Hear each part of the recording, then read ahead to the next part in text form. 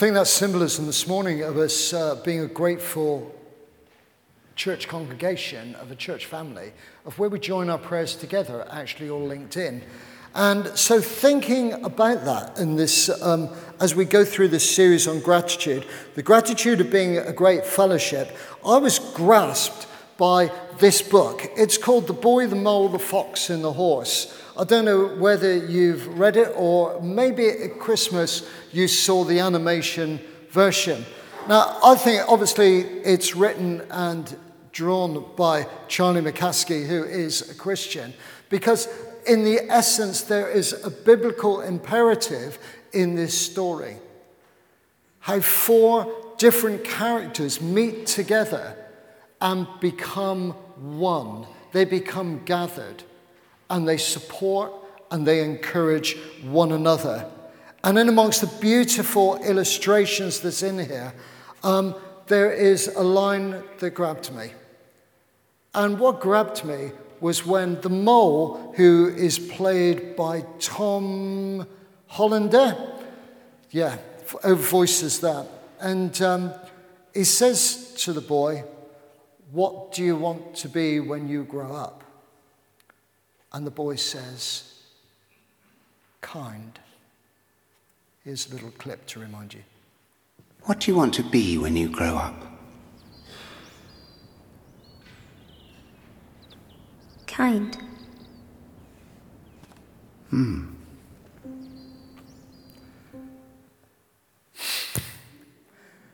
I remember there was a word that we had here many years ago. It was when Donna was here. Donna had a word one morning as we were thinking about what does it mean to be church.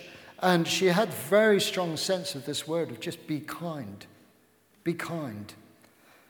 And throughout the reading, Paul reminds this people of this earlier church, an early church that's finding its way in discipleship, finding its way of being followers of Jesus, of how to encourage themselves. So our scripture this morning is almost imperative, as therefore as God's chosen people, holy and dearly loved. There's an essential element in that, I think, in our discipleship of being one, of knowing that you are chosen, that you are holy, and that you are dearly loved by God. It's an essential element in our discipleship to know that, because we need to know that, because that is a part of us where we can receive and be open and know that the Holy Spirit is moving in us and through it. It's an essential element of our theme today of being grateful. How do we do that? We clothe ourselves with compassion, kindness, humility, gentleness, and patience. You spot those characteristics, don't you, in people? You know, if we were writing a post profile, as often we get in for a job application, maybe you're writing that or you're applying for a job application, you have the 2 things, don't you? You know, what is essential and what is desirable? I'm not going to answer that question for you this morning. I'm going to ask you, as you think of yourself in your discipleship as part of this fellowship, what of those elements for you are essential? What do you think are desirable? Maybe you need more of something. Maybe I need more compassion. Maybe I need a sense of being more kind. Maybe I need humility. Maybe I need to be a little more gentle in the way I approach things. Paul lays it out here as apprentices of Jesus. He is looking to a church that wants to mature and grow. Not just as individuals, although I think the word that was given to us this morning by Emily was so true. I mean, you know, that thing of it's God in us and through us. But that brings something important to the community for which we belong. Because people look at the community as well as us as individuals. You know, compassion, kindness, humility, gentleness, and patience. Following Jesus, and I don't want to break a myth here, but it's not a hobby. You know, if coming here is a hobby, maybe just rearrange and think again. Because in here, it's not something like the golf club, the pub, the gym. Jesus says, come and follow me. Come and follow me. And sometimes that means, as we know from the Bible, we know from our own lives, that means dropping something. Leaving something behind, maybe old ways, old character traits, maybe ideas that we've had from the past that have got in the way, but this whole freedom that we can leave something behind, drop it, and follow Jesus as disciples or apprentices. I like that idea of apprentices. If you're an apprentice, an apprenticeship doesn't end with a certificate. You keep on learning. For those of you who are training apprentices, you will know that it's an ongoing daily thing. Bear with each other and forgive one another. If any of you has a grievance against someone, forgive as the Lord forgave you. It's an important element of who we are as community. You know, what a beautiful picture of God's godly, Jesus-centered community. That we can do that. That we can come, that we can say we're sorry, we can move on. I'm not having a good day. This wasn't my finest hour. I'm sorry. Let's move on. Get it. Let's go. And over all these virtues, put on love, which binds them together in perfect unity. The thing, you know, we sing that song where I always think it's a bit of swing your pants job, isn't it? Bind us together, Lord, bind us together. You know, but it's so true. Why did they put it to such a cheesy song? But binding us together, that sense, that love that pulls us, which is the common denominator by which people engage with us. There is a church that's kind. There is a group of people that are kind. There's a people that love me. There's a people where I can be myself. In this season in the year, I get requests for references filling my inbox. I am so pleased. There are people who want to serve from this congregation out on various camps, whether it's out on Explorer camps, Falcon camps, Spree, wherever. It's a wonderful thing because in the question you are asked to read in that role specification, I have to ask myself, does the role specification that they're asking for match the person that I know? You know, and I'm glad, I have to say, it's yes. It's yes, don't give up, serving and sharing. But I'm so pleased when I do that, because you look at that and you think, that is the person that I know. That is the person who longs to serve, who goes out and wants to serve others. Many of you may have applied for the job or have had to prepare an advert or job description. And these two things, essential or desirable. Essential, absolutely necessary, extremely important, and desirable, skills, experience that an employer would prefer. Essential criteria are the qualifications. If I asked you to write a job description being a member of this church for yourself, what would you write? Would it be that I just do a job? I do this, I serve, as important as it is. Or actually, do I write that because of my character and everything in this scripture this morning? I'm not going to ask you to do that now, but you may want to think about it as you reread this thing. What is it that defines me? Is it actually what I do or how I live my life as a disciple that brings a richness to the fellowship? We can all fill posts, and I'd love you to fill even more, but it is about how we come in our character and how we serve. This is what he's saying to an early church that is going to evolve and is going to grow. You know, we can all do church, but I think Paul goes deeper, because what does it mean to be church as a disciple? You know, I can do church, but what does it mean to be? Because each of us are known and loved by God, and the richness that each of us bring and what we bring is so essential to the fellowship that makes up this wonderful body. The richness of knowing we are God's chosen people. And that's the issue for many people. They never grasp that they are known and loved by God. And if that is us this morning, if that is you, know that you are known and loved by God. It's a relational thing. It's not just on paper. And when we gather to give thanks to God, it's not only in the completed work of Jesus on the cross, it is what is the Holy Spirit continuing to do through us. Because maybe your prayer, the same as mine, each day is, Lord, stir up the gifts in me.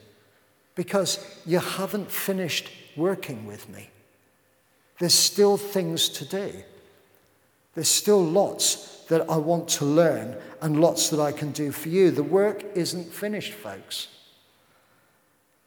Therefore, every time we meet together and thank him, as we've done this morning, for what he has done and continues to do in us, that's even more. Are we on to slide 2? I think we are.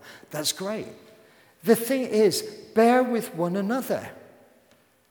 I heard somebody once say to me, oh, well, that's it. I've reached this age, I can give up now. I don't remember doing that. I don't even remember saying that in the gospel or seeing that anyway at all. In the richness that each of us have to bring in each season of our lives is so important through our experience that we bring to the body.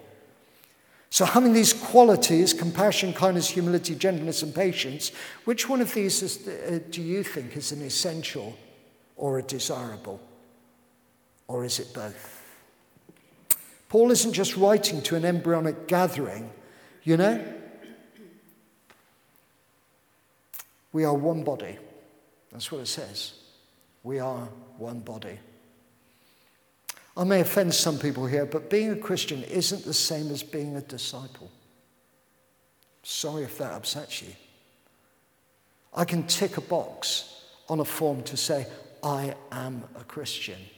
But it doesn't mean to say that I'm living a discipled life. The difference is we are long to live a discipled life. And being discipleship is when Jesus calls, it's a difference because we are intentional about keeping our focus on Jesus. That's the intentional thing about being a disciple. You know, I recall in my curacy how the church had placed one of its priorities on growing children and families in a church that hadn't seen children and families for years. I remember that on a Wednesday, we grew a toddler church. It far outgrew the size of the church on a Sunday morning. You know, and bless him, my dear old vicar said, you know, his line was, you can't change anything because the people wouldn't like it. I remember that morning when a family came, had made that transition and made that huge step to come to a Sunday morning. Toddler, by definitions, do what they say. They toddle. And they toddle all around the place. To be part of a gracious and loving church means that we welcome people as they come. To which one lady stood up very loudly and said, for God's sake, will you shut that child up? It happened. It happened.